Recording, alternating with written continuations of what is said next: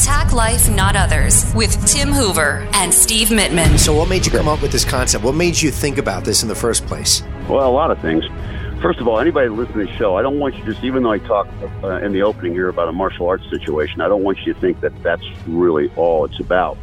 It's just about us overthinking. It's about the times we live in, and it's about what I call the what-if factor. It can be good, and it can ruin our lives. It can just create us, to freeze us in our steps, stop us from doing the things that we want to do if we just lead our lives with the what-ifs. And, it was brought to my attention a couple of weeks ago. We were doing a lot of stand-up fighting, and we'll call it sparring or kumite, whatever you want to call it. And we had finished 2 or 3 sessions with it, and one of my students came up to me and said, "Can we just do a class on the what-ifs?" And I said, "What do you mean?" He said, "Well, the what if this happens, and what if that happens?" And I said, "Well, first of all, you're overthinking. You know, one of the things we talk about in the martial arts is the more you think while you're doing, the more you're going to get hit.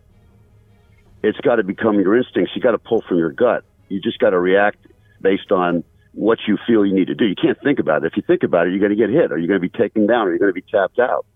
It has to become natural, an instinct." I started walking away from this student, and I thought, wow, geez, that's kind of a question of life right now. And what I'm dealing with, and I know everybody else is, Steve, is the what-if factor. So what this did, it just brought to the attention of what a huge subject matter this is. And, you know, the what-if factor and the martial arts, I think one of the reasons I train in it is for the clarity of thought. You just feel like renewed. Your mind didn't really have a time to chatter. The what-if thing can be good, but it also can destroy you, as I mentioned before. And when you're fighting, when you're moving, and when you're grappling and ground fighting, if you're thinking too much, you're going to lose. And I believe it also carries over to life, and I think it also carries over to business. If you think too much in business, you're going to lose. If you focus too much on your competition, you're going to lose. In life, if you think too much about what if this happens, or what if that person, what if I get divorced, what if my wife leaves me, what if you're going to just freeze rather than just doing. And, I sent you that article about overthinking, and I'd like you to just refer to that for a second. Yeah, the psychologist is saying that, yes, we need to think, and we need to think before we act. Everything begins with a thought, but yet you are not your thoughts. If you're not your thoughts, well, who are you? She is asked. And it says that, we need to jump in that gap where our minds are quiet, not always thinking and second guessing and worrying and being terrified about the what ifs. And then with practice, she says that if we get to know those gaps and feel comfortable in that space between thoughts, and we get to be more intimate with, our inner self, you can live with less fear and get rid of anxiety. The whole fight, flight, or freeze thing that's going on abundantly these days. It's really interesting. Again, yeah, it is interesting, but it just, your inner self is what you put in you. And, it's what I said to him. I said to this young student, I said, look, it's your instincts. It's what you work on. All these things that we reviewed over the last couple sessions here, they're going to come out to the forefront when you need them. It's your reflexes, your instincts. Now, don't just take that from a physical karate point of view or martial arts point of view. It's what you eat. It's what you read. It's what you listen to. It's who you hang around with. It's everything that creates your inner self. That is your kind of like your savings account. And when you build up enough depth in that savings account, that's what you pull from when you need it. When you need to shell out the money, it's there. When you need to shell out the right thoughts, it's there.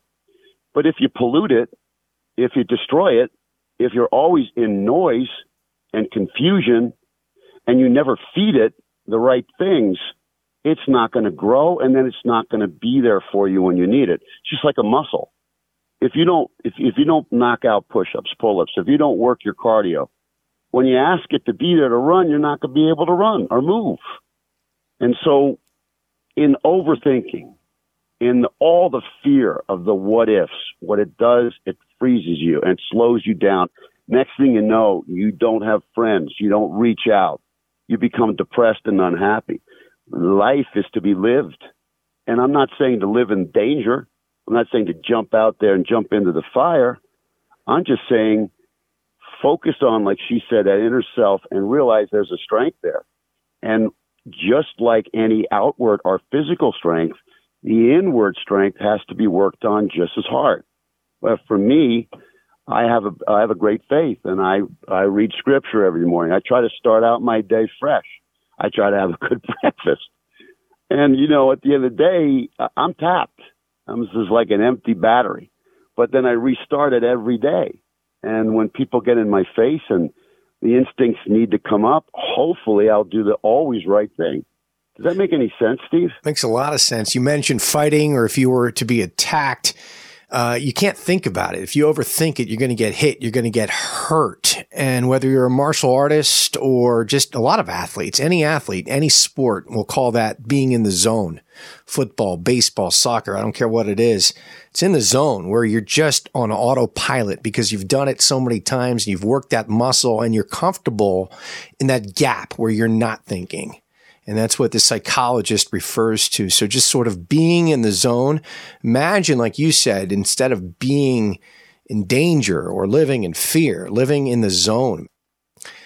But there's the happy balance where you can't just coast through all the time on autopilot. So like anything we say, there's the yin-yang balance is what it is. Just be aware of the time and the place and the proper response for that time and place. Well, yeah. I mean, if there's been a lot of, in the last year or so, if there's been a lot of listening to the what ifs, we've worn masks. We've kept the 6-foot distancing. We didn't shake hands for a heck of a long time. And, we did. Okay, well, what if we don't wear a mask? What if we don't do this? What if we don't? There's always going to be a chance. And I think that for the most part, the world and the nation and everywhere I was, people were listening. And I think we're in much better shape because of that. But I also think that circumstances and situations like this can scare the heck out of you and not recover that quickly, when you should go back out and realize that life is to be lived and not lost. And that, it's okay, that people still have to live. And like you said, stop fighting. We have to stop bickering and whining. And as the show says, we need to attack life, not others. And by attacking life, listen to your inner self.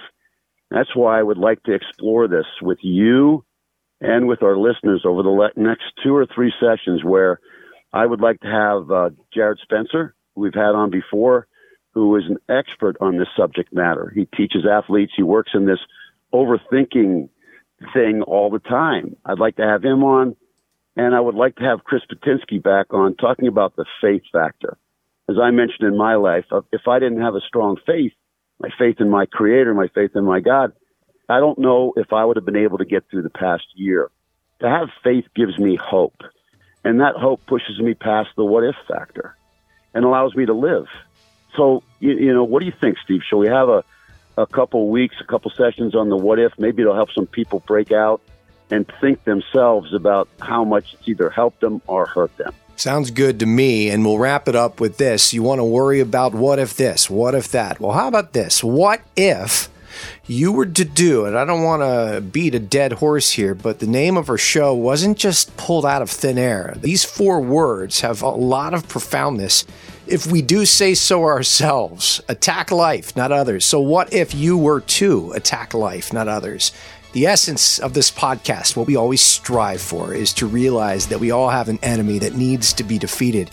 It is within us. Attack life, not others. We'll see you next week. Thank you for listening to Attack Life, Not Others. Subscribe to our podcast. And for more on our way of life through the martial arts, go to hooverkarate.com. This has been a Steve Mittman social media creation. SteveMittmanSocialMedia.com.